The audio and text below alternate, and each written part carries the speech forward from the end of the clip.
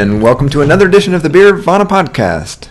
Hello, Patrick. Hi, Jeff. That's my new announcer voice. Oh, I was waiting for the hello, Jeff cue, and it didn't come. So, hello, Jeff. Hello, Patrick. How are you doing? I'm well here in this fine, slightly rainy, but maybe now springtime in Portland. Yeah, we've had a reversion to the mean. We always talk about the weather at the beginning of the podcast for some reason. I think it's in Portland. Weather's a big deal. Yeah. We have so little of it that we focus over much on it, I think. My older son was dying yesterday because the temperature got to about 82, and he was absolutely like beside himself. It was too hot to move. Yeah, that's the Portlander for you. Yeah. So, as always, with me is Jeff Allworth. He is the author of the newly released Secrets of the Master Brewers, as well as old favorites like the Beer Bible and Cider Made Simple. Old favorites. You're already calling the Beer Bible an old favorite? It's like not 2 that years old. Yeah. Yeah. Well, I don't know. Secrets of the Master Brewers is a book where you talk to master brewers and they reveal their secrets. That's exactly what it is. Wow, excellent. Yes, that's exactly what it is. The title is not mine, but you can tell that somebody smarter than me figured it out. Yeah, it's good to be able to figure out what's going to be in it. Although I will say that we've tried a couple of the recipes that are in there. So not only do they reveal their secrets, but they give you recipes. They do. That's part of the secret. And we've tried a couple. The IPA from Ben Edmonds is particularly We've tried good. more than you know, actually. Oh, okay. We've tried several. You often ask me to draft the recipes, and I rely heavily on our relationship has become more about me asking you to do everything. I'll just show up and read the script. Yeah, which I'm already not doing a very good job of. You blog at Beervana. It's now beervana.blog.com. Correct. Good job. Very slick, very nice. Good job. And you write for All About Beer Correct. magazine. I do. You are Patrick Emerson. You're a professor of economics at Oregon State University. Go Beavs. Indeed. You blog and tweet at Beeronomics. Or, well, I tweet at Beeronomics. I blog, sort of. Boy. This is the time of year, by the way, when the idea of teaching in quarters really sucks because my friends and colleagues who teach on semesters are all finishing up their school year. So congratulations to all those students who go to schools on semester, but I have another month plus to go. The listener audience out there, by which I mean the listener, I'm sure it's just crying you a river. You only have one more month. My 3-month summer vacation doesn't start for another month. Yeah, we're all broken up about that. Never mind. I won't talk about myself anymore. Okay, so today's topic I'm actually pretty excited about. I'm even more excited glancing over at our big lineup of IPAs. There is, in fact, about the IPAs. In fact, the history of IPAs. As the second decade of the 21st century winds down, we take it as a given that IPAs are the most popular style of craft beer in the United States, but they only displaced pale ales for the top spot in 2011. Wow, really? 2011? Correct. See, I learn things all the time. It says it on the script. Things I would have learned if I had read the script prior to this. We're going to follow the style backward in time and see how they got started, and most importantly, how they began to change into becoming the beers we recognize today. I did a little edit there. I don't know whether the grammarian in you is going to kill me. Always correct my prose on the fly to make it less grammatical. That's a good thing. I like to appeal to the common man, not to the erudite, because we're talking about beer, man. All right. This is going to be a fun podcast because there's a lot of beer we got to get through. We're going to try to take a little time travel through the history of American IPAs. Yeah, this is a cool thing that came to us from a listener who suggested we do a history of IPAs and kind of trace how the style evolved. And we're going to do that not only with our mouths describing it, but also with our mouths tasting it. So we've got like 35 years of beer there to try. Nice. And as you know, I'm a big hophead. I do. Love my IPAs. So I'm pretty excited about this. You're a man of the people that way, too. Right in my wheelhouse. Although, as we've talked about recently many times on this podcast, I find myself drinking like Pilsners and lagers just maybe 90% of the time. I know. I'm just totally wild about them now, and I can't stop. But today it's IPAs, and we're going to... Today's IPAs, and it's gonna rekindle that flame in me, and off we go. Yep. All right. All that is coming up, but first, the news.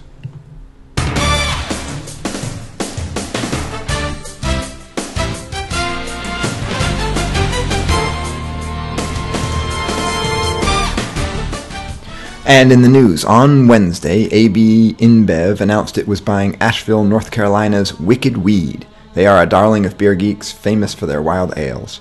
This marks the 10th brewery ABI has acquired in its high-end portfolio. A day later, Lagunitas announced it was selling the remaining 50% to Heineken. As usual, recriminations and agita rocked social media after the announcement. And that's a well-turned phrase. And it did. Yeah, in fact, I remember there was a slightly snarky a slightly snarky tweet that you put out after you received the Lagunitas press release. It wasn't the press release. It was Tony McGee, who was the former owner of Lagunitas, wrote this extremely long and, sorry, Tony, but pretty self-involved description of why it was a great move that he was selling to Heineken. So it included not to be pretentious in there, and I thought probably that was right. Yeah, that's yes. the snarky bit of the comment. Phrase to avoid. I mean, more power if you're going to sell out, make cash in. More power to you. That guy spent a long time building up that company and that brand, and but yeah, it's what it is. So just say, dudes, I'm selling out, making a fortune, and see ya. It was reported that he made $500 million for the first half. I don't know that he got $500 million for the second half, and probably a lot of that is his money, so he's just got to be making a lot of money, and I'm sure he's going to be involved in what happens in the future, so it's all very exciting for him, but... but to try to play it off as some, a great moment for the people. And yeah, it's a little bit rich. And so ABI is still expanding its high-end portfolio? Apparently, yeah. I think everybody was a little bit surprised to see that. It definitely caught me by surprise. Yeah. So, in geographical terms, does this fill a niche? No, not really. They had that blogger brewery. The old brain.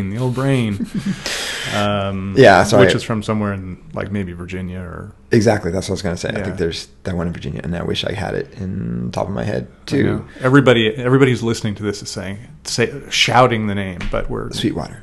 Nope. No. That is a brewery in the South, but it's not one that ABI owns. Okay, well, that was what my brain popped up with. We'll see if over the course of the pod. Yeah, it'll pop in. So yeah, it's interesting because it seemed like they were taking a pause on their high end stuff. Locally, by the way, speaking of ABI high end breweries, the Local Boys 10 Barrel from Bend are about to celebrate their 10th anniversary. Correct. Yeah. So. More power to them. Yeah, check out it turns out, controversial comments on that on beervanablog.com. Actually, which is sort of in a similar vein as the Lagunitas thing, which is if you're going to sell out, great, but don't try to pretend you haven't or... Right. Don't, yeah. Yeah. Okay. And I will say, I wouldn't mind going to that because De La Soul is playing in Bend. Can you believe that? De La Soul. They were able to book De La Soul to come to Bend, Oregon? Yeah. Sweet. That's some AB money there. That ain't no craft money. You get De La Soul. That's true, yeah. No, ain't no 10 barrel. Getting De La Soul to come. That is some good. Sweet times. What's next? All right. Another thing that I noticed that was quite interesting, article in Wired Magazine mentioned that researchers have released an updated genome of barley. They had done an earlier version in 2012, but this is a more detailed one. And they're hoping that it will allow them to produce better barley and find markers that will help breed barley that is adapted to different climates in the United States, for example, but also adaptable to changing climate. And one thing that led me to follow was this rise in the United States of artisanal malt houses that do these small amounts of grain, and they often will grow barley, more like heirloom barley varieties or barley varieties here in Oregon. There's a place called Mecca Grade, a little malt house in Madras, and they're working with OSU, your institution, to produce a thing called Full Pint, which was bred at OSU. Right. And it was designed for desert climate, so it's really well suited for Madras. Yeah, and there's some brief mention of the barley program when we talked back in the pod where we talked to Tom Schellheimer. So if you're interested, check that out. Yeah, and those are happening in other places. I saw that in New England or New York, they're doing another malt house is doing that. There's one in the South. I think there's one in Michigan. So it's cool stuff's happening. In fact, it was in New York because it was your other institution, Cornell, who is working on barley trials in New York State. So, nice. Yeah. Yeah, they're growing more hops up there too. So yeah, it's cool. Okay, and the last news is sort of local but interesting from a national perspective, maybe international perspective, which is that the Oregon Brewers Guild, the local craft beer alliance or industry group, released the numbers for 2016, and they were again incredibly rosy. If the rest of the country catches up to us, there's a lot of growth left in the craft segment, apparently, because local beer grew 8.7% by volume in 2016, and 23% of the beer drunk in Oregon was brewed here. And this is just astounding, 65% of draft beer in the state was brewed locally. Yeah, it's an amazing thing, and we don't have.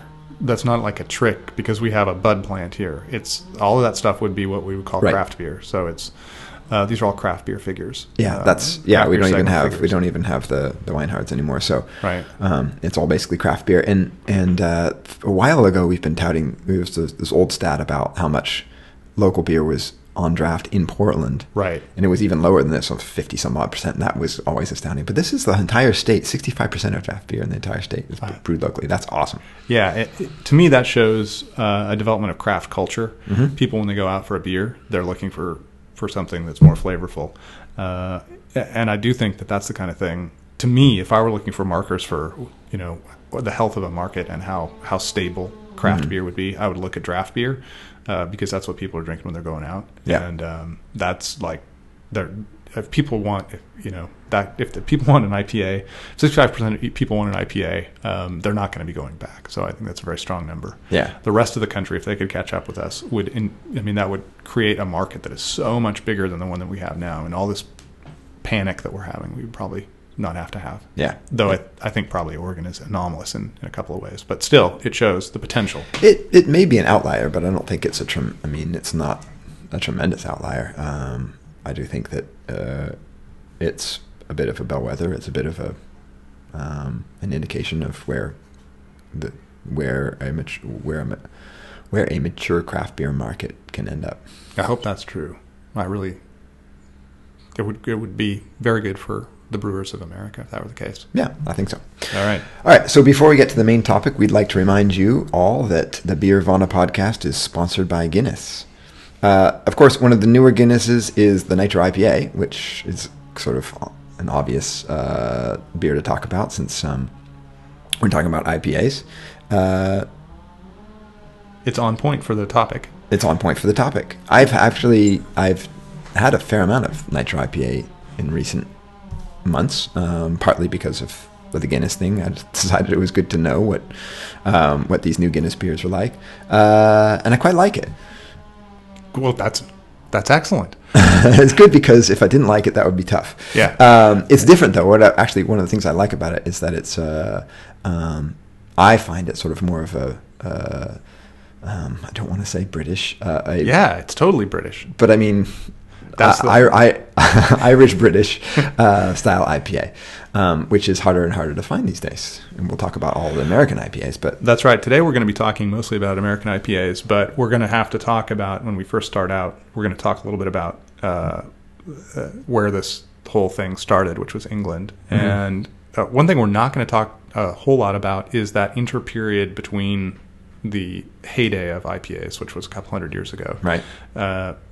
We're not going to talk about like the 50s, the 1950s and stuff. IPAs in England there wasn't a whole lot going on then. Right. But the beers that you would have found that would have been typical were like the Guinness product. Mm-hmm. It's interesting. Fairly malt forward, subtle but sort of spicy, piney hops. Right. They wanted it to be in balance, and nitrogen works a little bit like cask ale. So I think they were probably looking for the flavor impact that you'd find on cask ale, which is not, when you put an American IPA on cask, it blows it out. It right. So this is actually one of the big differences, of course, with the Guinness product, is that it comes with a widget inside, and so it's got nitrogen. It infuses the nitrogen immediately as you open the can. And I'm interested to know what you think that does, because one of the first things I thought when I had the can was, I'd really like to try this without the nitrogen, because the nitrogen kind of creates, and you wrote here, like a pillow on the tongue. And that's exactly kind of how it almost feels like this sort of airy pillow that almost buffers the flavor a bit. It does, and aromatics as well. It definitely creates a different impression, and it works really well with stout, where you have assertive flavors of roasted barley and yes. The hops. Precisely. I think it's important to harmonize the dispense system with the beer itself. And this is one reason I think cask ale doesn't work very well in America, is people just put random beers on cask ale, not right. beers that were designed. This beer was actually designed to be put on nitro. That's what they didn't, and in fact they took some heat for it when they introduced it, because it's really out of step with modern American IPAs, which right. are so vivid with flavor and aroma of exactly. hops. And this beer is really designed to showcase different layers of flavor. Yeah, and it sure does. It does. And so I think you have to look at it as it's a different kind of IPA. And when Guinness released it, they were looking to position themselves in a different place than New England IPAs are right now. Yeah, and I imagine a typical drinker will have the same American drinker will have the same sort of first experience that I did, which was you have to kind of turn your perception around, because you're ready for the modern American IPA that's full of aromatics and just like massive hop flavor on the tongue, and this is a much more subtle, much more nuanced IPA, I think. We have one note here that I got from the brewery, which was the guy who had developed it is named Luis Ortega, and he's from Madrid. Oh, interesting. And so he was the one who developed this beer, and I love this, he recommends it with ceviche. So, of course. I'm everyone, yeah. That goes without saying. That's interesting. Let me think if I can think about my the taste on my mouth and then the taste of ceviche, two fairly distant flavors. But I guess what I would say is it's kind of a nice, God, I don't want to use this term, make people think that it's bland. It's not bland at all, but it's sort of this, it's a balanced, sort of neutral in the sense that it's kind of well-balanced hops and malt characteristics that I think it can really take a lot of nice spicy flavor on top. I wonder how it works because ceviche has, it's marinated in citrus, so it's got the bright citrusy stuff, but it's also got a fairly strong umami property because it's raw fish. And I just got back from Mexico where I ate like 8 pounds of ceviche. Got really in touch with my ceviche. And you want, and I had a Pilsner with that, and it worked quite well. You want a beer that doesn't interfere with that kind of umami quality, which is a little bit more subtle. It's you got your fishiness, but it's just like it's raw protein, and you really want to accentuate that. So I'm guessing that it probably works pretty well with that. But we'll have to give it a try at some point. I'd like to see how it goes with ceviche. I just got these notes this week, so about Luis and his ceviche recommendation. Yeah, well, so we got to get the Guinness to send us a bunch of ceviche. That's right. Or fly us or send us to Mexico to have nice ceviche. Absolutely. Or even better, let's go to Madrid. Either one. Yeah, we could go to Madrid. We could talk to Luis in Madrid, eating ceviche and drinking Nitro IPA. I think that's brilliant. Well, I'm with you there. I would say dealer's choice. Phones on silence, please. Anyway, thanks to Guinness for giving us those notes, and everybody should give that beer a try. We're going to be recommending many IPAs. That one is not going to be in the same vein as these, and sometimes that's what you want, is a beer that's not that's a different. Got a different flavor profile. Yeah. All right, we got to get off the Guinness bit. But thank you, Guinness, for sponsoring us, and thank you for sending us new beers, because that's a lot of fun. Oh yeah, by the way, I actually have a bottle of their new Irish wheat for you, which I'll give you after. Oh, we got one. Yeah. Nice. Okay. Hey, by the way, and I just realized this at this moment, because you're talking about Mexico. Happy Cinco de Mayo. Oh yeah, it's Cinco de Mayo, which apparently is an American invention. Really, it's like not a big deal in Mexico. I'm told. I've read even, and listeners maybe can confirm or disabuse me of this, that it was even like a beer conglomerate thing. Well, then that's perfect. Yeah, exactly. Like let's kind of invent a holiday where we can sell a bunch of our beer, and I can't remember what it was. Flash Beer Sherpa, favorite Mexican beer. Go. What do you recommend for Cinco de Mayo? Pacifico. Yeah, Pacifico. Good choice. That's mine too. Oh, really? Yeah. Okay. But yeah, okay. I'll stick with Pacifico. Yeah. Yeah. So it's May 5th. We're talking about this today, and it's a minor holiday. It's almost a non-entity in Mexico, but in America, it's an excuse to drink a lot of beer. So it is. And we're excited about it. And Oregon really gets into Cinco de Mayo. I think probably it's a little bit regional. I'm not sure. In Kansas, they're doing a lot of Cinco de Mayo. You know, it's easy to get cynical, but I think it's great that we have a big celebration of a Mexican holiday. I do too. They're our neighbors, and Mexico's great. And I'm going to Mexico City in June, by the way. Oh, that's very cool. I might be going in November, so we'll have to compare notes. And eat a lot of ceviche. Okay, so we actually have a whole bunch of IPAs to get through. Yeah, so we have seven IPAs to get through. So as we go through the history, I suggest we just keep starting to drink the beers. And so why don't we just go ahead and get started? You crack this one, and I'm going to give you a little bit of history while you crack. All right, that sounds good. Okay, so we need to go back all the way back to where IPAs came from. They came from. I'm going to do this fast because we got to get through a lot of stuff. But in the 1700s, the British Empire was shipping, was actually bringing stuff back from all the colonies in ships, and they were trying to figure out what to send to the colonies to keep as ballast. And one of the obvious things to do was beer, because it doesn't need to come back. So, by the way, and I realize this is probably an unfair question, but do you have any idea how long that ship journey was? Like, was it weeks? Well, it depends on where they were sending it, because they were sending it to all their colonies. So they were sending it to the Baltics, they were sending it to North America, they were sending it to India. Okay. The Indian one was like months. Okay. They had to go around the Horn of Africa, and it was very violent. So the one that we're concerned about here was the trip to India. The ones that went to North America and the Baltics, cold. They were shorter trips. They were cold hulls, so the beer was preserved pretty well. Yeah, around the Horn of Alaska, the Horn of Africa, there were points where the sea gets to be 80 degrees, 85 degrees, and so the holes in the ships got really warm, right? And they had to last for months. Okay, that's what I wanted to know.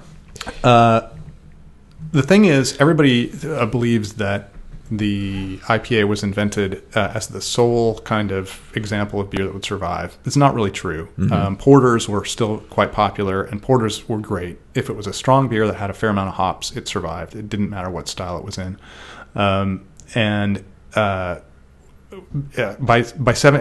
They were sending some milder styles, and they were not surviving so well. So by 1760, brewers were being advised that it was absolutely necessary to have a lot of hops. And in the 1790s, the beer that was starting to become popular among the stronger, hoppier beers was a pale ale. That's about the time when pale ales were coming into vogue. Mm-hmm. Pale ales at the time were quite strong. Beers were much stronger in this period of time. I was about to ask, because you're emphasizing how much hops they should have, but is that also true with the alcohol? It's they need to have a lot of alcohol, but they weren't necessarily specially brewed with high alcohol. They already had high alcohol, so that's slightly part of the myth. Okay. But here's the interesting thing. Everybody thinks IPAs were invented and were designed to go to India, and they were specially designed and all these things. It's not really true. Okay. And in fact, only 10,000 barrels of beer were being sent to India, which is a tiny, tiny fraction. Right. There were a couple of breweries in London at the time that were brewing 100,000 barrels. So 10,000 barrels, sending it down to India is nothing. We were sending 60,000 barrels to North America. What's fascinating is the reason this style became popular was because in the 1820s, some local marketing genius said we should capitalize on all this kind of.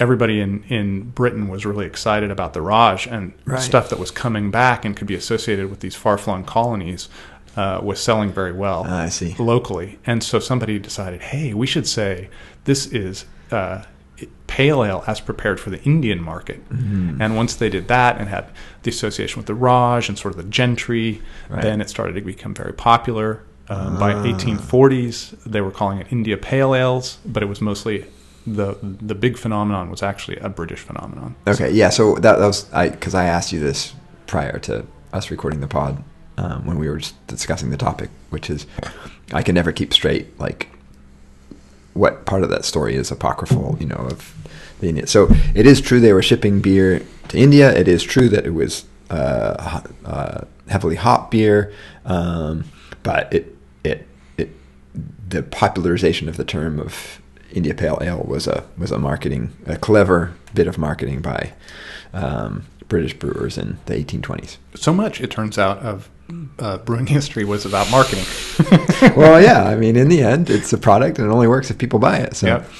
All right. So we have in front of us a beer that some people call the first IPA. Yes. And some people call the first important starting point for the American palate. Anchor's Liberty Ale. Mm-hmm. And I've always disputed this. And it's not a beer I like. It's not a beer that I think has anything to do with anything we drink now. And so we're drinking it. Did Liberty Ale, was it concurrent, predate, or postdate Anchor Steam?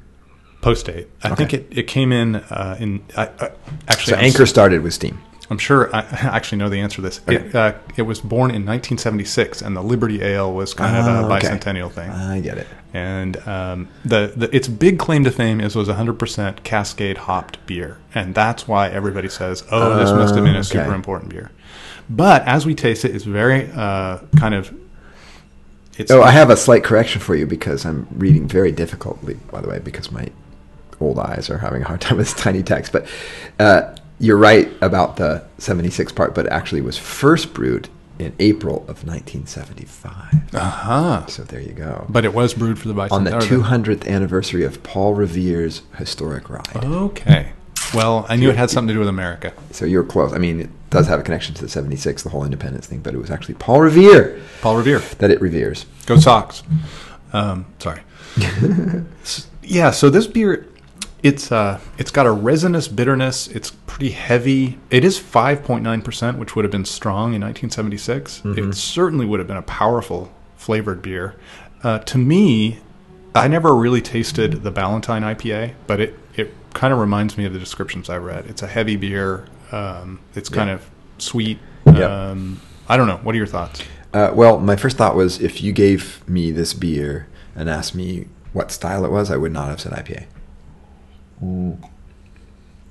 I would have probably said strong pale. So I don't find that the hop character is like super pronounced. Like the Cascades, it would be hard for me to tell you that these are Cascade hops. Yeah, there's this big debate about whether the modern palate was invented by this beer or started by this beer or Sierra Nevada Pale. Uh-huh. And most people, because of chronology, this one came first, give this beer credit. But it just... No, I don't think so. The palate doesn't bear any resemblance to the modern palate. And when you taste Sierra Nevada Pale, it's like so contemporary because... that it's in that lineage. So I think it's an interesting beer. I have nothing but respect for Anchor, and they have a bunch of great beers. Their porter is one of my favorite beers in the world, but this beer I've never liked. So sorry, Anchor. I'm glad you made it. I'm glad you still make it. I'm glad a lot of people like it. I'm a big fan of Steam, largely just because it's such a unique beer.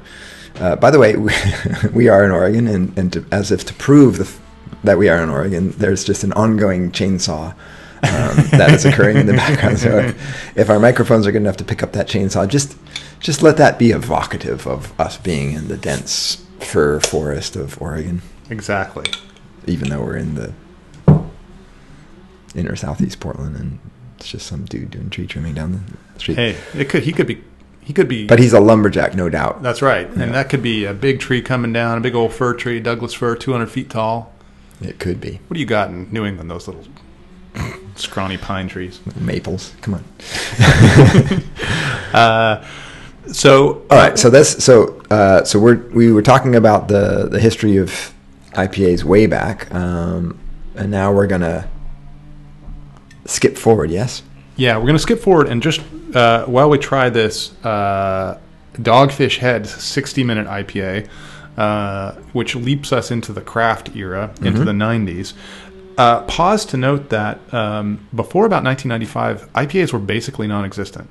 There were a few examples that I would call pretty interesting things, like Sierra Nevada Celebration, which looks a lot like a modern IPA. Uh-huh. But I have a couple of old books, and I've looked through them to see how, and they were like they were books that cataloged the beers that were being brewed in the United States. Mm-hmm. One was from 91 and one was from 96. And in the one from 91, Jack Erickson's Brewery Adventures in the Wild West, I think that's just the West Coast, only 3 of 235 beers that he listed were IPA. By 1997, when Jessica Traynor Thompson released the Great American Microbrewery Beer Book, only 8 of 187 were IPAs. So this was not a thing until the post like 1995.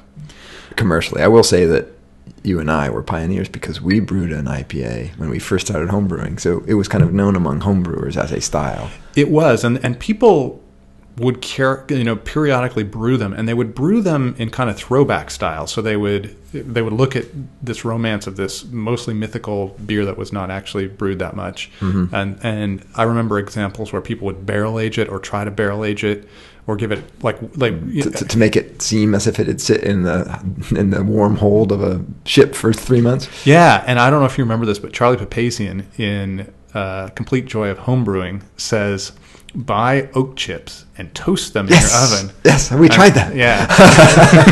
So That's right. I did not remember that till this moment, but yes, we did buy oak chips and we toasted them in the oven. Right. And that was, again, one of those things of like a throwback. And so the beers that people were making... This was what, 1993 for us, I think. Right. Yeah. And I think that's kind of typical. Mm-hmm.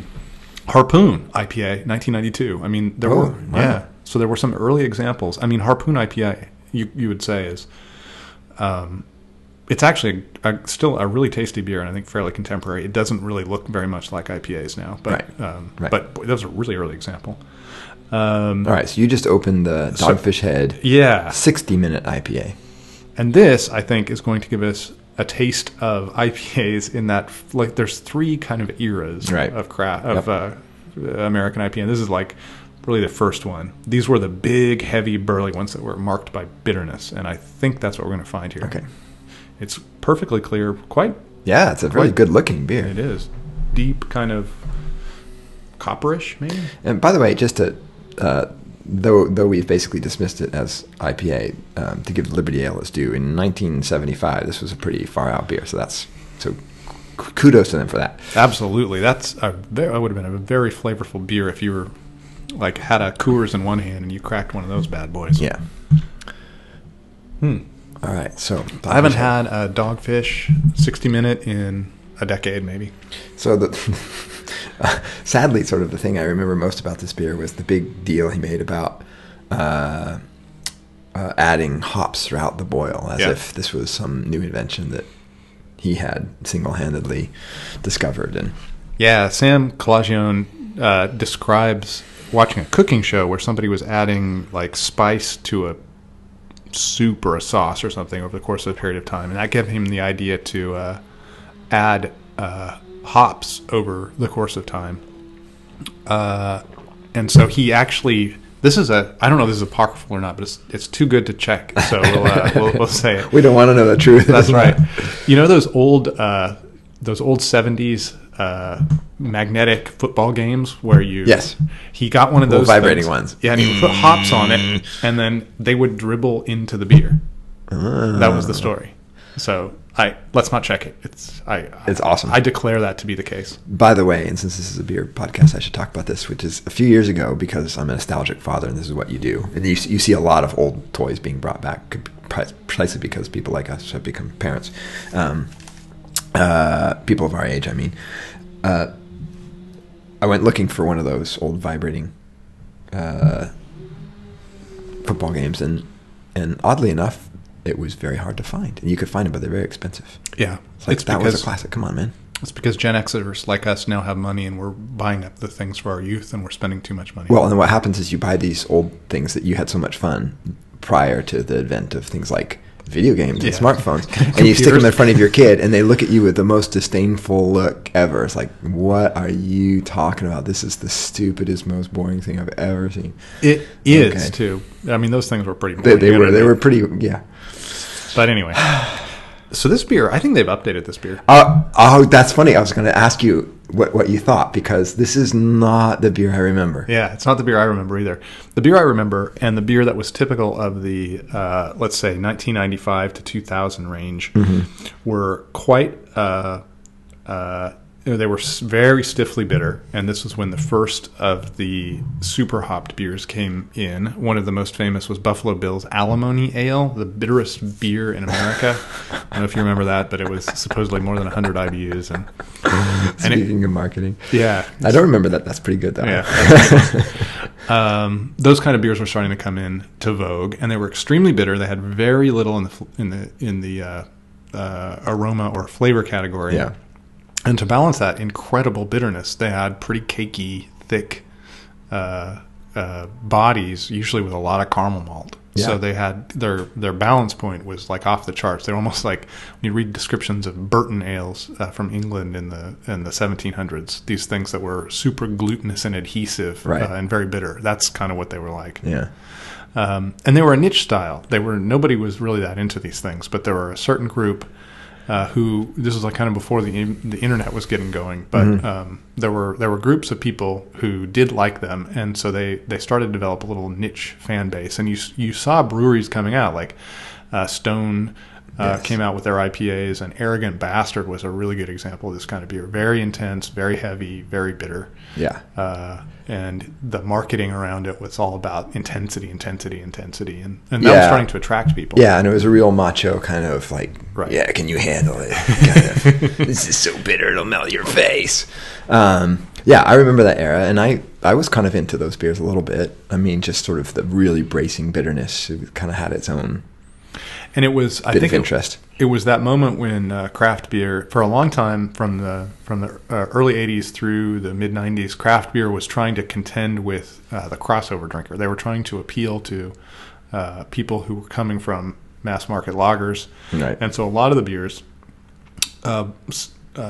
Boston Lager, the various wheat beers and Hefeweizens that were around.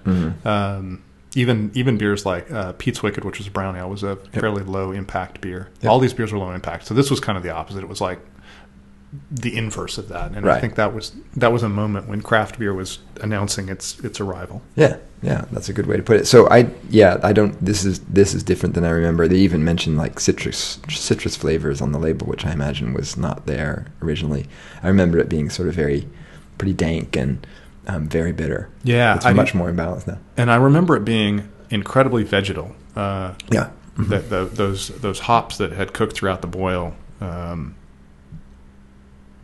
had created kind of a stewed quality, which is absent now. It's actually, I've long said I was not a fan of this beer. I actually kind of like this beer. It's just very, very flavorful. I know. I was going to say the same thing. It's quite a nice beer now, I think. Yeah, there's a little. It's got a spicy hop palate, which is different than most. Yeah, I was going to say it's not like your classic modern American IPA, but it's got a very nice. It's actually quite nicely balanced. It's got a nice little spicy. And there is a tiny bit of citrus. Yeah. So we tried to get an old school IPA here, and we kind of failed. Yeah, we didn't do it. Well, we can still talk about it. Yes, that's right. Go get a Stone. Arrogant Bastard is still. I think it's still the same. Right. I haven't had one in a long time, but. And here in Portland, one beer I consider getting was Hair of the Dog Fred, which is sort of that era. It's 10%, I think 10 kinds of hops, very intense beer. Yeah. So that stuff was coming along. Yeah. So the next beer is interesting because you suggested that we do a beer Sherpa today about the sort of significant IPAs in our personal beer drinking history, and you happened to pick one up. You went and shopping without my consultation. You happened to pick the one that I was going to mention. And this is good segue because the reason I was going to pick this as my beer Sherpa is that I think it sort of represents a change away from, it's right at the point where IPAs were becoming really hop infused. But at that time, it wasn't the super bright citrusy IPAs we have now, but sort of the really dank, sticky, sort of ganja-y kind of IPAs. And so this is Bear Republic's Racer 5, which was for a couple of years, my go-to beer, my favorite beer. And for exactly that reason. It's like I realized that IPA could be a lot more. There could be a lot more flavor there, and didn't have to rely on all that bitterness. So here we go. Yeah, I remember that too. This was the moment where IPAs were beginning to mature. So we were entering the second phase, which was the recognition that late edition hops will provide flavor and aroma and give you a quality of intensity that doesn't rely entirely on bitterness. Yeah, and this reminds me, because I'm sticking it under my nose, the amazing aromas that they started to achieve. Yeah. I think this was the moment where you would just pick up an IPA and it would just be this amazing sensory experience before you even touch your lips. This beer, we've been trying to date these beers, and we actually think that both Dogfish Head and Racer 5 date to about 99. The interesting thing is I would put the kind of beers that Racer 5 is characteristic of after 2000. So I think Racer 5 was really ahead of its time. Mm-hmm. I think it was an impressive early example of the kind of beers that would be popular over the coming decade. Yeah. Yeah, that does. It's old school, but it's old school. There's when we talk about old school, there's two kinds of old school. There's the bad old school, like the 1995 old school, but then there's like this rockin' like like circa 2002 IPA. Absolutely, that aroma brings a smile to my face. Mm-hmm. It's like that old band you forgot about from college. Yeah, it's like AC/DC. Mm. It may not be the most sophisticated thing you've ever tasted, but man. It's just that incredibly rich, hop saturated flavor. Yeah, it's completely saturated, and it's bitter for sure. But that just saturated flavor really sort of almost overwhelms the bitterness, and so it sticks on your tongue a bit, not nearly as much as the face melters, but yeah, just all of a sudden led to an awakening for me about what you could do with hops. Right. Yeah, this one does not have the aromatics. That's one thing you notice. It's got a nice scent, mm-hmm. but it does not have the kind of perfume that you find in modern ones. But yes. the hop flavor is really pronounced. It's led by. This is a beer where hop flavor is actually more intense than hop bitterness. It's a bitter beer, but what you notice is that sticky. It's very sticky and resinous. And back in I still love that beer. That's good. I haven't had one in a couple of years. In the middle of the Bush administration, I remember that words like sticky and resinous and dank. These were big words that were becoming popular among IPA fans, and I think this is when IPA started to go from the fringes more to the center. Mm-hmm. 2011 was when it became the best-selling craft style, but among people who were in the beer geek community, I think it was arriving. It was at the center of the beer geek community, like maybe by 2000. Yeah. In the mid, 2002 to 2005, somewhere in there, that became kind of the big star, and it was led by beers like this, which is a very nice beer. It's still very. I'm still enjoying it. Yeah. Yeah, me too. And it won the JBF.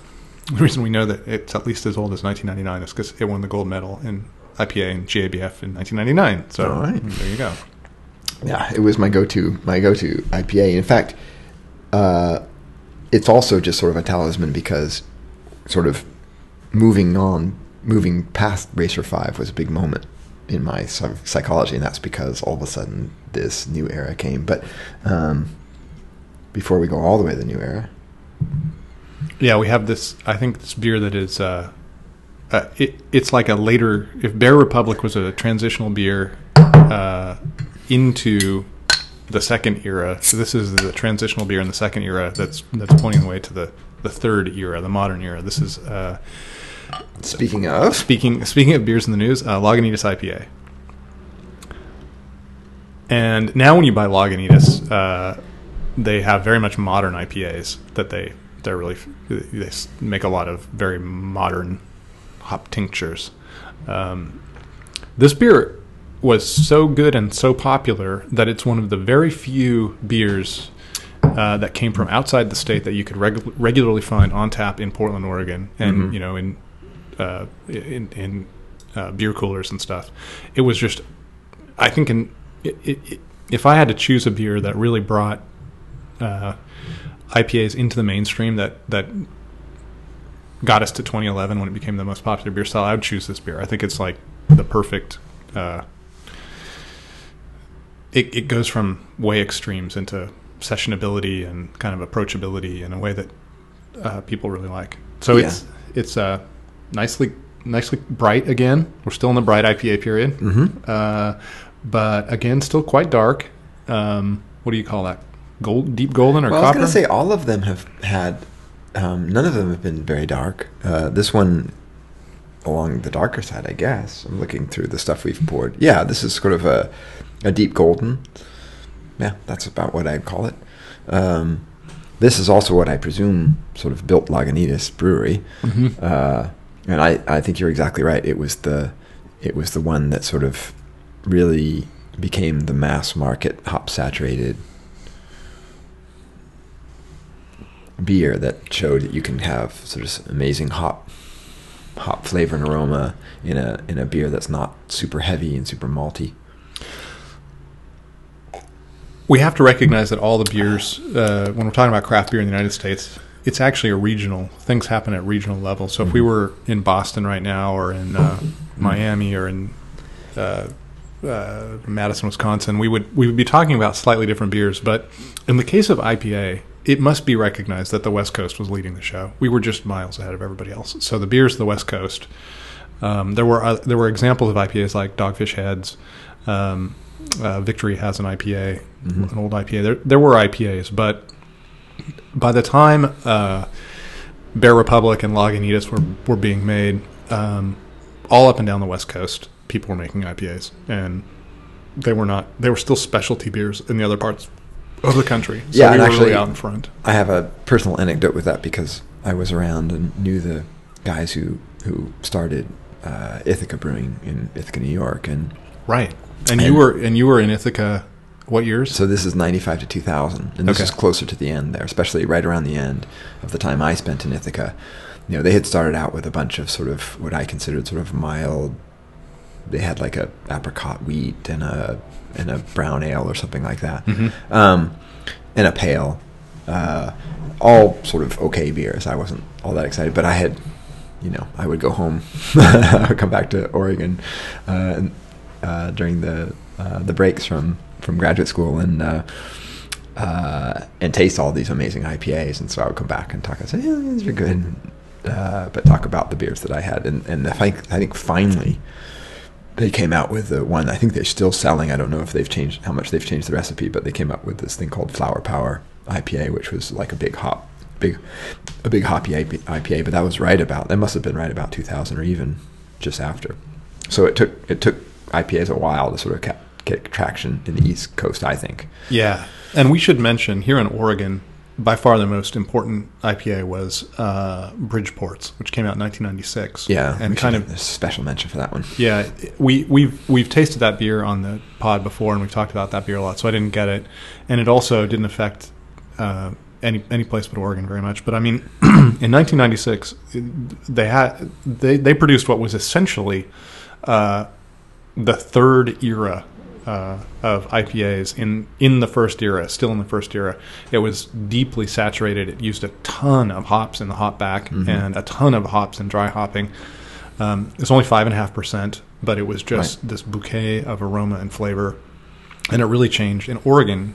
After that beer came out, within 2 or 3 years, it was one of the best sellers, and everybody was making it. So, well before the turn of the century, Oregon had become IPA friendly, and there were just examples all over the place. Yeah.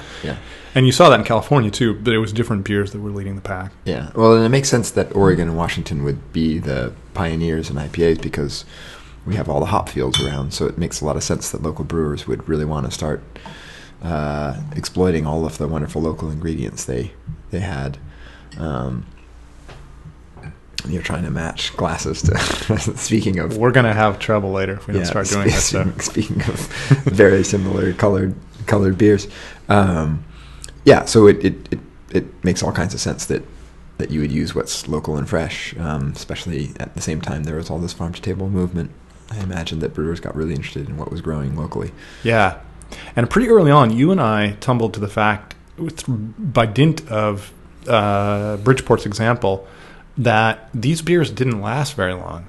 Old bottles of Bridgeport were kind of dead, and all that stuff that made them so good had kind of drifted away. Yeah, and this could be a reason why East Coast brewers might have been a bit slow to adopt these kinds of beers, because as a business decision, it can be a little fraught. It's hard to control your product once it leaves your brewery, and if it sits for too long and it's super hop infused, it can really degrade quickly. Yeah, and they may also have not even recognized what we were drinking if they were getting older bottles out there. I don't know what kind of communication was happening between the East and West Coasts, but That's right now all the hoppy beers everybody loves are New England IPAs, and we can't get those, and they can't be sent out here, and we can make them ourselves, obviously. But. Yeah, in the mid to late '90s, it was very hard to get the kinds of West Coast beers you could get. Were usually Sierra Nevada Pale, which was great, so I bought a lot of that. But there were very few IPAs. In fact, I can't even remember any West Coast IPAs that I could get regularly in the East Coast. Yeah, unless you looked really hard. And then by the time they reached the East Coast, they weren't in great shape.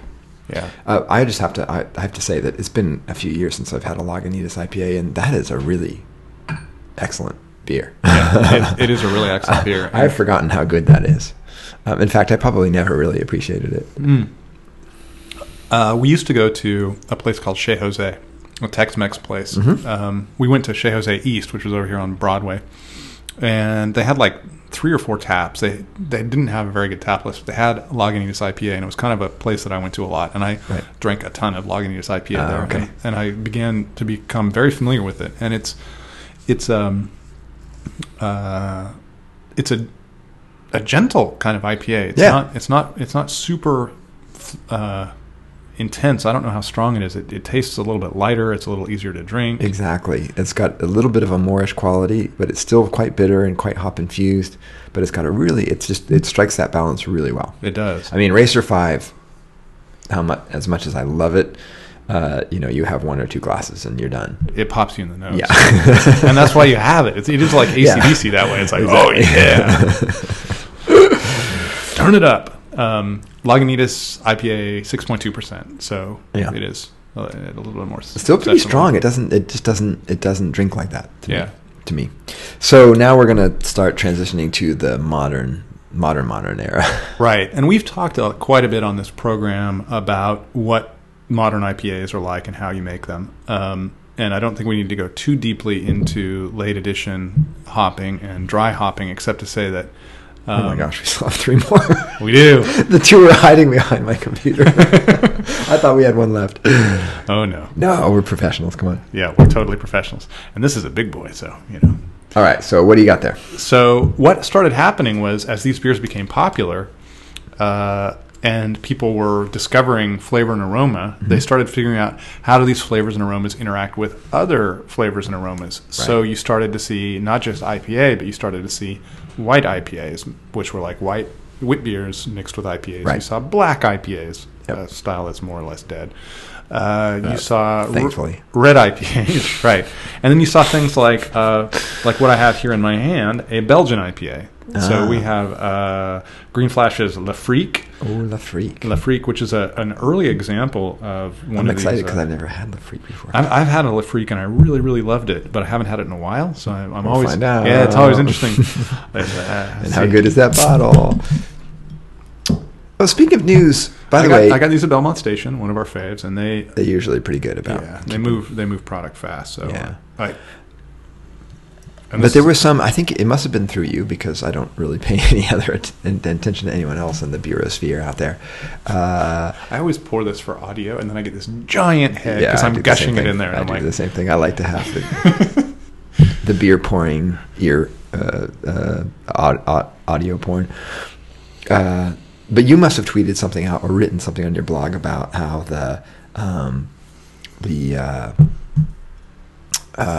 Brewers Association is promoting the industry-wide use of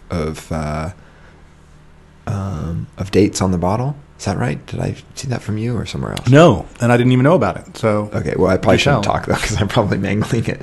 But there was something I saw, and I thought it was from the Brewery Association or maybe some other trade group that was sort of trying to create an industry-wide standard by which you would have information on the bottle about when it was brewed. At least that was what my takeaway was. And anyway, if that's true, even if that's not true, that should definitely happen, I think. Absolutely. I think that would be awesome. And that protects the brewers themselves because then the consumer is aware. And as an economist, I'm all about full information as much as possible. And it also puts pressure on retailers if they've got it on the shelf too long not to try to sell old stuff. And so I think that would be fantastic. I totally agree. And the only reason you wouldn't do that is because your sales are not moving as fast and you want old beer out there on the market so it'll still sell. And you shouldn't want old beer on the market because then the next beer you brew is not going to sell at all. That's right. So the one thing I want to talk to you about, because it's been a subject that's come up and you're an economist, is as all these different styles started to come out, white IPAs, red IPAs, rye IPAs, Belgian IPAs, session IPAs, triple IPAs, all these different IPAs, IPLs, we're about to drink an IPL, an Indian Pale Lager. Oh, right. People were like, black India Pale Ale, You'll just stick a whole bunch of hops on it, stick India in the name, and and some people feel that this is a really like a debasement of the style, and I've always sort of argued that IPA, as we've entered into this modern era where you're getting incredibly vivid flavors and aroma, high levels of hoppiness, to the consumer, that word India, basically it's word India because everything else is variable, but exactly that communicates something incredibly salient to the to the customer. Yep. So, as an economist, what do you have to say about that? I think that's exactly right. First off, I think the style is a Frankenstein style anyway. I mean, it's been adopted and morphed into lots of different things. But I think essentially that the word India now is a synonym. All right, two more to go. Well, I was going to say Lafrique is a boozy beer. It is. It's a Belgian Imperial IPA. Yes, it's 9.2%. And I just took a sip. So forgive me. It is a synonym for hops, essentially. And so when you put India on it, you think, oh, that's got a lot of hops in it. And I think that's fine. I don't actually... if you want to call something an India Pale Lager, fine. I kind of get the point. And that's what matters, right? I kind of understand what you're trying to do here. You're going to throw a lot of hops in a lager, and we'll see how it goes. So I don't actually have, I'm not a style Nazi anyway. So, but I am big on being clear, communicating clearly with, and it's too much to just write on the bottle. Oh, we've taken a lager style and we've thrown a whole bunch of hops in it, and to evoke the qualities you appreciate in an IPA. Yeah, exactly. And so, so I think India is great. It's a great shorthand. I think it serves its purpose, which is it signals to the consumer, look, this is what we've done.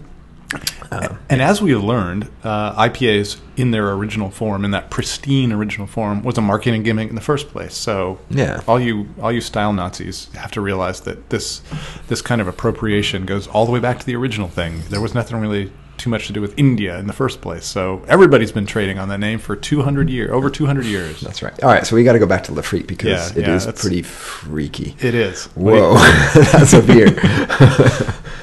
Okay, I'm just going to admit, I think I've admitted before on this pod that I'm not a big Imperial guy. I'm pretty sensitive to alcohol content, and once you get above 6.5%, you're starting to get into territory that I often don't like. This one is not bad. It's boozy. It is boozy. But it's got a lot going on in one sip. So analyze, beer guy. Well, for one thing, the thing I didn't remember about this beer is that it's got a ton of malt, and I'm surprised about that. Yeah. I think that's the one element in this beer that I'm not super in love with. Yeah, it's the darkest of all the beers we've had, by the way. It's more of a amber, strata amber kind of color. Yeah, it looks like a darker beer. Yeah. Okay. Technical term. Oh boy, the beers are catching up to me. There goes the. This was always a dangerous project. 7 IPAs live. Okay. Yeah, and you can even smell that barley in there. So yes. I think it is very malty. Had I been in the brewery, I would have said, do what the Belgians do and cut it with sugar. Sugar, yes, exactly. But the yeast character is really coming through, and I'm liking that. It's very Belgian-y. Yeah, and they say something on the bottle here. Where did I see it? Oh, dual yeast fermentation. Mm. So you got 2 yeast going on in there. I don't even know. I assume that later in the fermentation process they throw in a second. To my palate, it really reminds me of a triple. So there are the esters, the fruitier esters, and kind of there's almost a bubblegum thing going on there, and that's really nice. And they say they use Amarillo, which I think is a good choice. It's a pretty straightforward citrusy thing, which will go nicely with fruity esters. So I think all that's working really well together, and it's pretty harmonious. And for a beer this size, it's all the intensity is kept relatively in check. It's a big, intense beer, but I'd say I credit it for restraint. Yeah, I mean, it's super interesting. There's a lot going on. I'll admit it's probably not one I'd look for just because it's, what did we call it? It's 9.2%. So it's just bigger than usually what I want. But yeah, it's just a super interesting beer and not wild in any way in the sense that there's like too much of any one thing. It's all in sort of a strange and freaky balance. So I think it's well named. Do you know when it came out roughly? I think it came out kind of in this period of time when we had the proliferation of different styles. So maybe in that mid-aughts, somewhere in there. Yeah, because I was going to say it strikes me as a product that's sort of in the time of all of like the big barrel aged beers and where big was sort of a big thing, and people were looking for all kinds of like really, really big beers and big strong flavors and stuff. Yeah. So. Well, the next one we've got is St. Archer Nelson IPL. I opened the last one. Oh, yeah. This one's going to sound good because this one is in a can. And IPLs are, again, another one of these. I'm guessing the Nelson is because Nelson Sauvin. That's what I'm guessing, too. I didn't... could have read the can before I could have read the podcast. But the only other IPL in the shop was Widmer's, and we drink a lot of Widmer on the podcast. And as we know, I'm compromised because I'm running a Widmer. Yeah, you're so in the pocket. So I left that one aside. Trust anything he says about Widmer. Other things, please trust me. St. Archer is one of these breweries that got sold to somebody, and it was not ABI, I don't think, but I can't remember who. They did. Yes. Yep. Indeed. Yeah. No, I do remember. And then there's that other brewery we haven't come up with the name of, maybe in Virginia somewhere. That's there. That's there. It's definitely true too. Yes, they got. I don't remember which one. Maybe it was the Miller Coors, one of the Miller Coors, because they haven't acquired too much. But I do remember reading about them getting acquired. And what's interesting is they called this the Nelson IPL, and as far as I can tell, they don't tell you why it's called Nelson. It's got to be for Nelson Sauvin. I'll be able to tell you in about 3 seconds. That's right. We know Nelson Sauvin, which is especially Patrick's nodding. I took one whiff. He smells the Nelson. Do you get the Sauvignon Blanc or do you get the sweat? I get the Sauvignon Blanc, baby. Oh, you do? Oh yeah, I don't get the sweat at all. We've had this discussion before. Yeah. I don't get the sweat. I love Nelson Sauvin. Yeah. There it is. Sweat. Oh. Smells like a linebacker. We talked about that. I think we might have talked about this when we were talking to Tom Shellhammer about how differently we react to some of the same hops. Thiols. I think this is all about the thiols. Yes. Sulfur compounds. Cat pee. You get cat pee? Cat pee and sweat. Yeah, it's more sweaty. And it really sticks to the old tongue. This is interesting because on my life, I couldn't tell you that was a lager. Yeah, exactly. I was about to say the same thing. If you put this in a lineup of IPAs, okay, IPA. So the fact that it's using a lager yeast or even a lager recipe is not almost kind of neither here nor there. No, it isn't. This is. It's also San Diego-ish in that it's really bitter. It is really bitter, Whoa. and it's San Diego-ish, and this is, I'm glad we finally got one, is very pale. So this is another thing that in the modern era, you're starting to see the scaling back the heavier malts, because in the modern era, it's all about everything to do with the flavors and aromas that you can get from hops. Yep. They don't have to all be from hops, and that's why we see this proliferation of other things, because these other things accentuate hops. So if you're using a Belgian yeast strain or an English yeast strain, if you're using fruit, if you're using what else to be spices like that you have in the white IPA, all these things harmonize with the hops and accentuate that hoppy quality. But other things that are not related to hops, like caramel malt and body, people are starting to strip out, and it's actually very common in the modern era for people to use dextrose or sugar to thin the body and kind of get it out of the way, because you want the alcohol, you don't want anything conflicting that would interfere with those flavors and aromas. And suddenly adding that stuff is no longer considered anathema to being a craft brewer. And while I find this beer objectionable because of the hop variety used, it is 100% modern IPA. It is just one of these beers that's just intensely aromatic and intensely flavorful. Yeah, I'm actually gonna sound a slightly sour note. I find it slightly unrestrained. I think it's a little out of balance. That could be that San Diego thing. Yeah, it's exactly that San Diego thing. That's what you want down there. That's fine. I'm more power to you. But for me, it's just a little too much. It is a product of innovations or incremental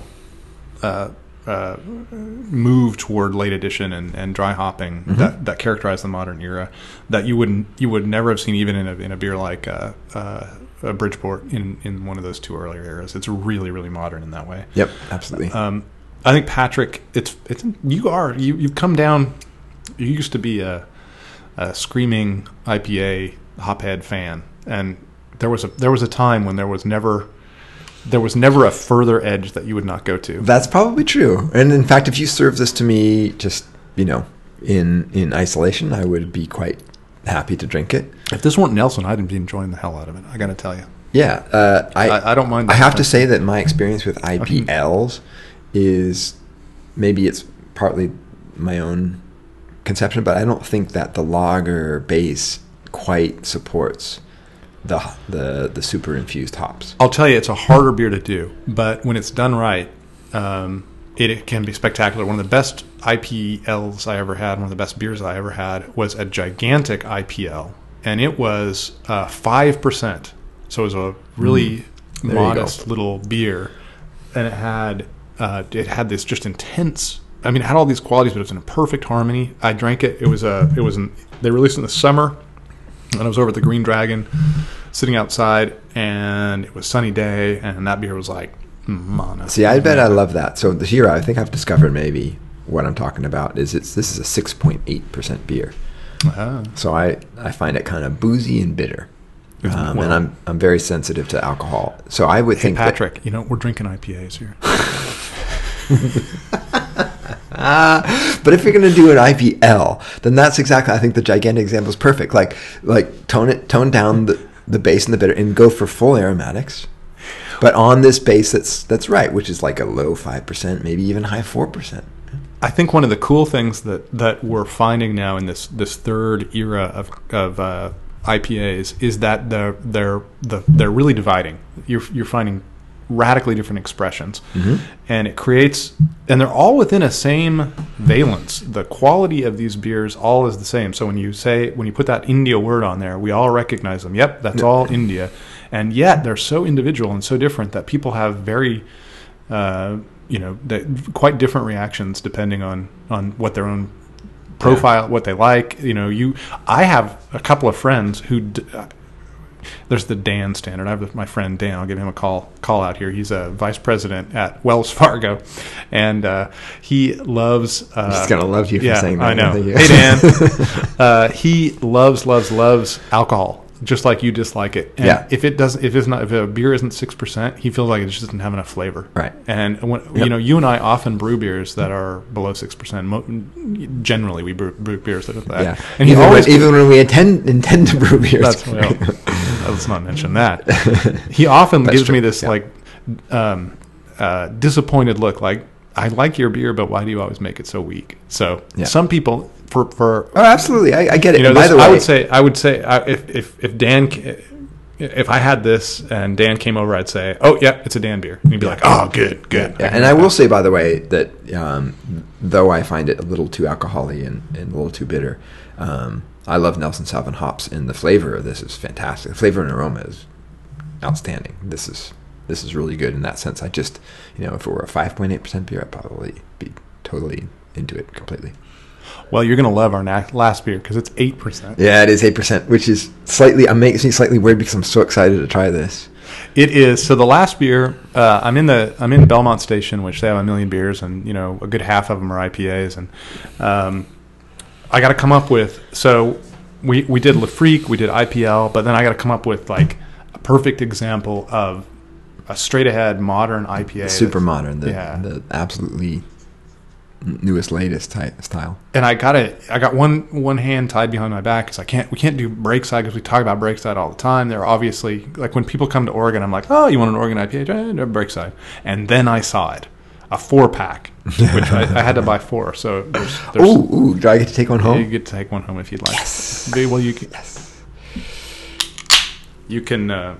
You can judge whether you want to take one home after we try this. It's true, it is 8%. I didn't realize that until just a few minutes ago when I looked at the can. This in Oregon is can't talk and pour at the same time. The beer's in the way. It kind of has the mythic proportions that the heady topper sort of does, and I mean it's nothing nothing nearly that. Yeah, we don't have that stuff because we have so many IPAs.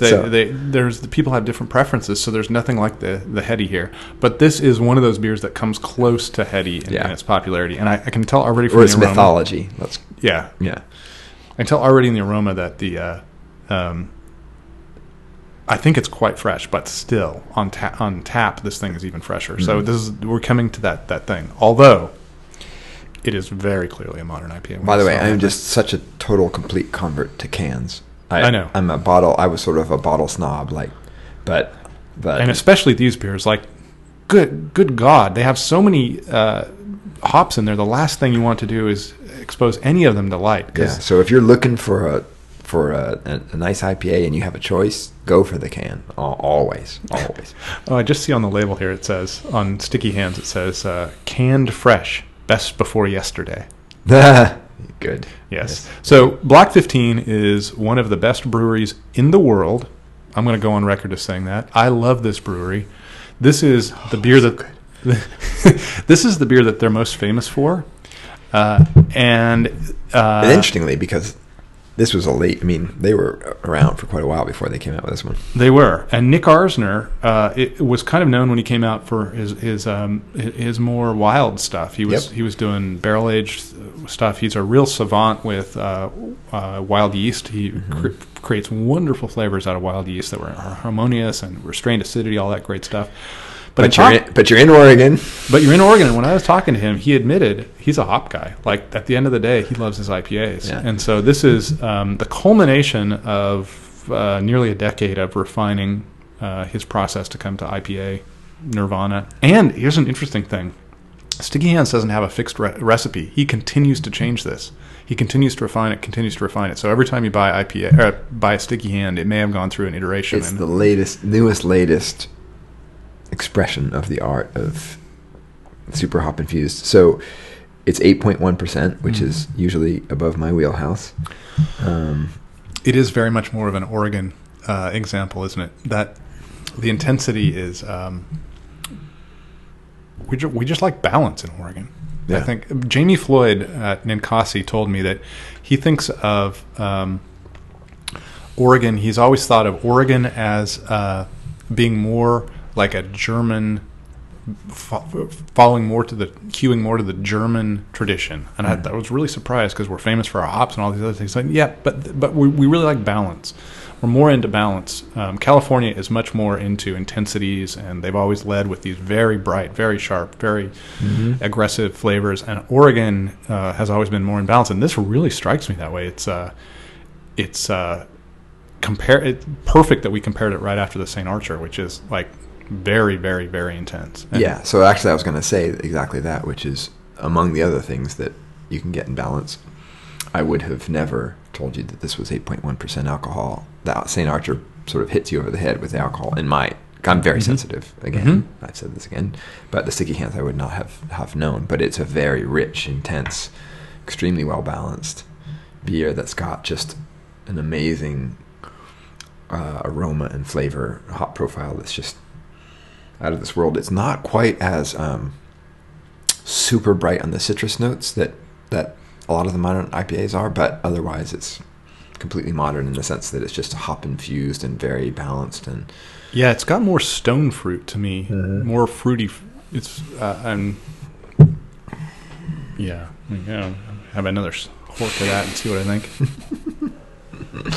This is the 7th one in the series, so our analysis. I know, and they kept getting stronger. Well, I guess I didn't keep. The Racer 5 was pretty strong, but we finished strong. We sure did. I got distracted, and now I have to go back in for another. Okay, so you were talking about, I was saying that citrus is not quite as sort of bright citrusy as some of the modern ones are, but it's thoroughly modern in that it's hop saturated without being bracingly bitter. That's right. It's not very bitter. It's also a fascinating thing about hops is because of their fruitiness, they can communicate sweetness because we associate fruit and sweet. And this beer has that kind of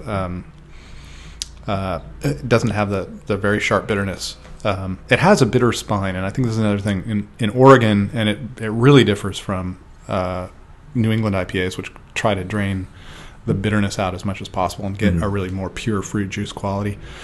In Oregon, we like a spine of bitterness, and I've talked about brewers here, and they feel like it's an important point of balance. But to the extent that bitterness is absent, they can taste very sweet, and this has that fruitier quality that the modern palate is headed toward. So I think it's very modern that way. Yeah. I guess the way that I would describe let me too many beers. When the last pod we talked about, we had these fruit juice fruit added beers. So we had these grapefruit IPAs. I think we had the Sam Adams Rebel IPA with grapefruit and a couple others. Anyway, and we had this discussion about the sort of the snap of the grapefruit juice itself. And so a really true modern IPA can bring out all of the citrus qualities you want just from the hops themselves. That's right. And what's brilliant about that relative to the ones that actually put juice in is that you get all the flavor you want out of those hops, but you don't have to deal with all that sort of weird bittering sour characteristics that the juice is bringing itself. Right. And so I find a lot of those grapefruit juice added beers slightly unpleasant because of that sort of, I think you called it rindy sort of bitter that doesn't just, there's nothing to sort of disguise it with or blend it with. But you get a great modern IPA that uses some of the newer hops that can really express grapefruit, and it's just fantastic. So yeah, when you only use hops, you can rely on the sweetness from the malt and the communication of sweetness from the esters and the fruit flavors that you get from the hops. So precisely, it's like it's almost like a sleight of hand. You create this flavor that isn't actually identical to fruit, but it tastes more like fruit than if you add fruit. So I guess my takeaway from that is I kind of now look at the beer shelf and look at the beers where they have actually added the juice, and I kind of sigh and think, that's just like, that's cheap and lazy, and it's not nearly as good. So I think that there's ways that you can get exactly those flavors if you're a little bit more clever. I imagine, though, as a marketing tool, there's still a segment of the market out there that kind of likes the idea of having juice added to their beer. I'm getting it's like a peach apricot thing, and then there's also white wine, which I get from this, which you're supposed to get from Nelson, but I don't get. So Yeah, they could be Nelson there. There's also a little bit of stankiness too, so I wouldn't be surprised if there's a little Columbus or something in there that that expresses that. So it's you got to have a little stanky. Yeah, that's a full throttle IPA there in all ways. I think we're probably there. I don't think there's. If I had to guess, I don't think there's a fourth generation of IPAs. I think we've kind of come to a terminal point, and we will now. It'll be variations on a theme. By the way, I just want to mention that on the can it says this is unfiltered, but it's still quite a bright beer, so this is clearly conditioned quite well. And there's not just a lot of like hop or yeast or flour residue that's in there relative to sort of New England styles. Yeah, and I mean there are things like New England styles, and there's a big debate about the extent to which New England style represents its own category or not. Mm-hmm. My sense is, from a sensory perspective, you close your eyes and taste the New England IPAs. The thing that you would notice is they're low bitterness, high intensity, low bitterness. High flavor and aroma intensity and low bitterness. Mm-hmm. The cloudiness is sort of beside the point. Yeah, and I agree. So I think you see variations on that with different levels of bitterness in all IPAs made all over the country. And I don't know that there's. I think that it's possible to tweak a few more percentage points of flavor and aroma out of these, but probably we're not going to go much further than we are right now. And I think that all the I think the progress is probably. Oh, sorry, I stepped on you, but I think the progress is probably going to just be in the new hop varieties that come in new different flavors, different aromas. Yeah, and I think we went through that period where people were trying all these other experiments with other ingredients and other kind of techniques and stuff to goose the flavors. And my guess is things like black IPAs are really falling out of favor. Belgian IPAs are less popular. Some of these white IPAs are less popular.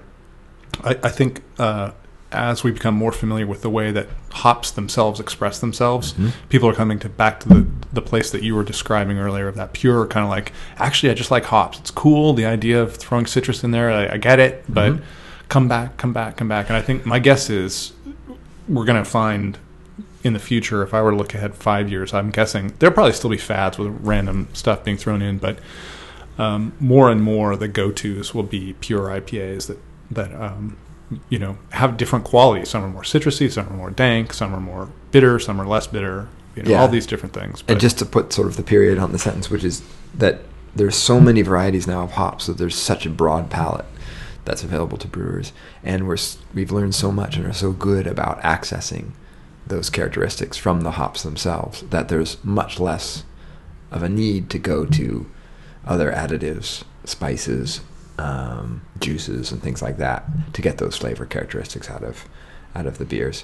And then from a economist standpoint, there's such a demand for new hops that express different things that there's such an active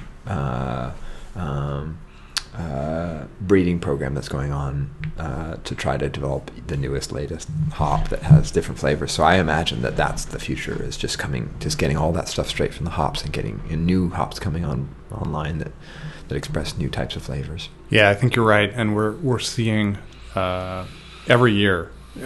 I keep basically, it feels like every time I walk into a pub, I see an IPA, and it'll have the name of a hop I've never heard of. Right. It's used to, I know. So there's just, and now we're seeing this lupulin powder that we talked about a few pods ago, right? Which is, again, just a hop product designed to, goose that flavor. So maybe they're going to find out that different hop varieties work better as a lupulin powder than others, and so you'll see that.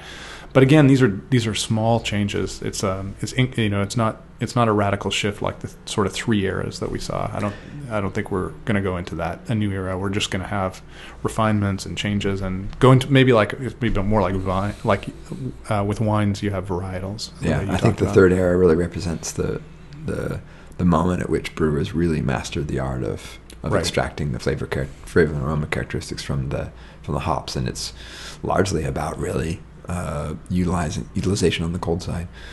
You often talk about the wisdom of markets, and the process that we saw about when we started out in 1995 with these alimony ale, terrible bitter things, to today, was a development. It's a really fascinating intersection between culture and commerce, where there was this communication, and I talk about this on the pod or on the blog from time to time. Communication between the brewer and the consumer. They'll try something, and then the consumer will drink it, and the consumer will respond positively to something, and things will change. And so this evolution that we saw is one of those. I was reminded as I was thinking about this podcast. It's one of those wisdom of the markets things. It seems like it shows a cultural evolution, but also a commercial evolution. Yeah, I mean, I would describe it as an evolution. I mean, I think a lot of what we've seen in craft beer over the last few decades has been a maturation process, a learning process, where first at the very beginning, like we were talking about this with Liberty Ale, you sort of start to tell people, look, there are other flavors out there. There's beer can taste differently, and so you start bringing people along that way, and then you start telling people not to be afraid of bitterness, and so they get these big bitter things, and not only are they not afraid, but it becomes kind of a thing, right? Like bitter, let's get a bitter smack in our beer. And now what consumers have realized is that beer can be this wonderful, flavorful thing that's not just on the tongue, but also the aroma can be amazing. And I think people now have all of a sudden realized, and the brewers themselves even have realized, the kind of amazing flavors and aromas you can get. And now it's become this intense. There's a very strong demand for this. So I do think that the market talks back to the brewers, and the brewers educate the market at the same time, and I think it's a process. And I think where we've reached, the point at which we reach now, which really supports the modern IPA, is that people have discovered that beer can be just so much more than it used to be, and it doesn't have to be bracingly bitter or offensive or hard to approach. It can be very approachable, very flavorful, and at the same time brewers have learned how to make a beer that's very approachable and very flavorful. And I think we've just reached that sort of that equilibrium that equilibrium in the market where, see, there you go, the market. The market. Exactly. So wisdom of the market. I think it's a process of evolution, both from the brewer side and from the market side. Yeah, and as a technical matter, it's difficult to imagine where you could go. There was a period of time when you realized that you could shift to a late hopping and cold side hopping to a certain point, and now, I mean, people are putting in 5 pounds per barrel in the dry hopping, and like you could double that, but there's a certain point at which you're not going to get any more utility. Yeah, you do have the sense that we've now sort of mastered the process, and there's not a whole lot more to learn, but who knows? But I'm glad we did, because now I think that, I mean, I love all the flavor and aroma you can get out of a beer and still make it very approachable and drinkable. I have one anecdote to tell. We're probably running long. We're always running long, but that's okay. I have one anecdote to tell that get their money's worth. Yeah, there were in the 1990s, right after I started writing about beer for Willamette Week, and I think I started in '97. So this will date this. I was working as a researcher at Portland State University, and periodically my coworkers and I would go out for a beer. And my boss, on one of these occasions, we sat down, and she said, and I'd started writing about beer, so I was regarded as the local expert about beer. And we sat down, and the waiter came, and she said, kind of to him and kind of to me, he said, "What kind of beer do you like?" And she said, "I don't know what kind of beer I like. I don't really like bitterness. I like IPA." And it was the moment, and I think this was definitely post Bridgeport IPA. It was that moment when the separation was beginning to happen between the flavor of bitterness that we associate as humans with bitterness and these flavors and aromas that were available in the market. Right. And I used to tell that story to people, and they would get irritated, or it would blow their mind, and they were like, "That's just stupid. She was uneducated." And now I think if I told that story, or if somebody sat down and told the waiter that, nobody would bat an eye. Right. They would be like, "Nope." Okay, I got stuff for you. I got a lot. Exactly.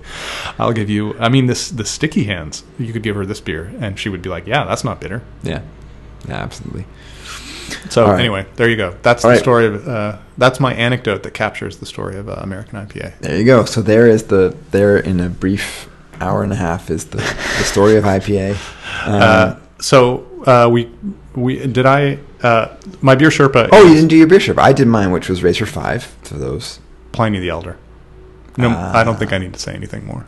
That was the one that turned me around. That beer, and it was turned you around. Okay, so hold on, you need to say more. So you were not into IPAs until that point? Oh no, I was into IPAs. I loved IPAs, but I didn't understand I didn't appreciate the potential of IPAs until I tasted that beer. Right. And the level of saturated flavor and aroma that Pliny the Elder delivered was a revelation to me. Yeah.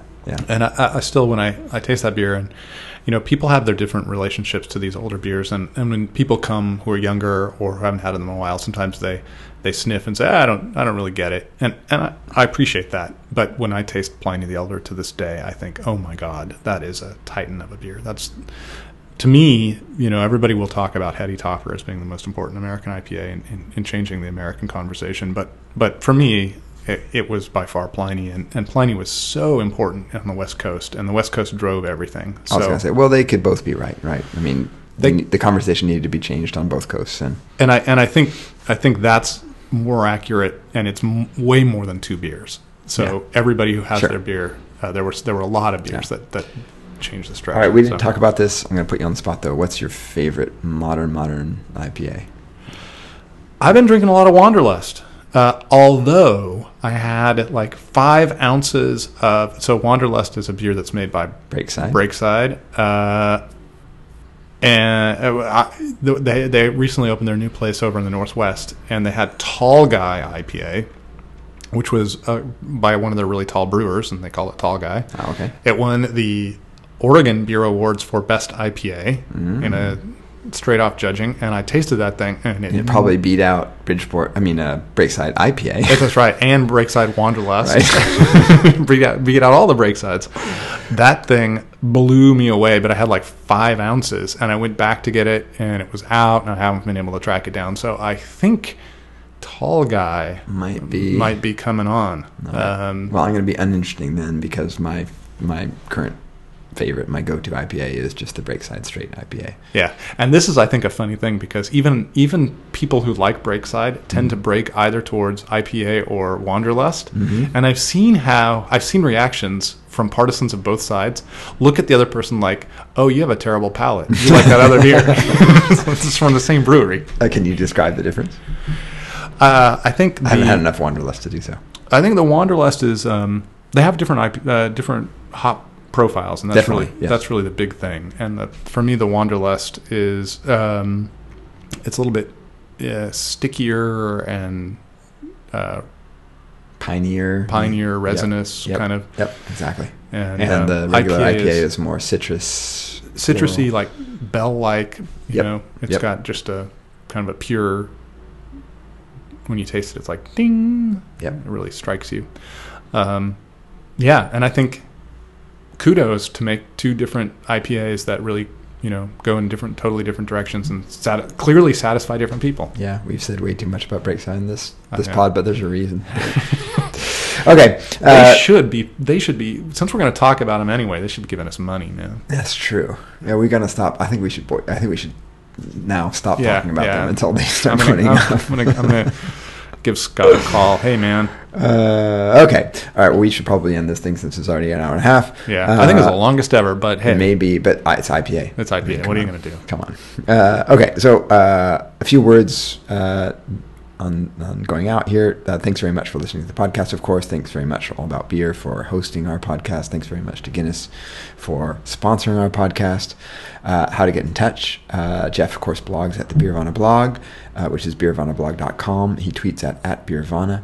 And is there still the Beervana blog Facebook page? There is, yeah. Okay, so the Beervana blog Facebook page is probably the very best way to get in touch. Yeah, and that's becoming a nice little place for people to chat about stuff. I still post links to my blog, but we talk about all things beer there, so give it a look. Beervana blog Facebook page actually is pretty cool. I blog at Beernomics. Sometimes, more often, I tweet at Beernomics. And you can email Jeff at beervanablog.com. which is a good way to be in touch as well. Don't email me, please. But of course, we'd love to hear from you. Please give us your feedback, your comments. You can do it any way you want. You can tweet about it. You can write about it. You can Facebook about it. You can email about it. That's right. You send up a semaphore and we will let people know about it. Yeah. In fact, this podcast itself was, the genesis was a comment. Yep. So please give us your ideas about future pods, what you'd like to hear about, what you'd like us to talk about. And yeah, thanks for listening. Okay. Ooh, 7 beers to choose from. I think I'm actually going to go to Lagunitas IPA. Wow. No. Well, okay. Lagunitas. I'll do it. Yeah, I was vacillating between the Racer 5 and that. For old time's sake. Okay. Racer All right. 5. Cheers. Cheers.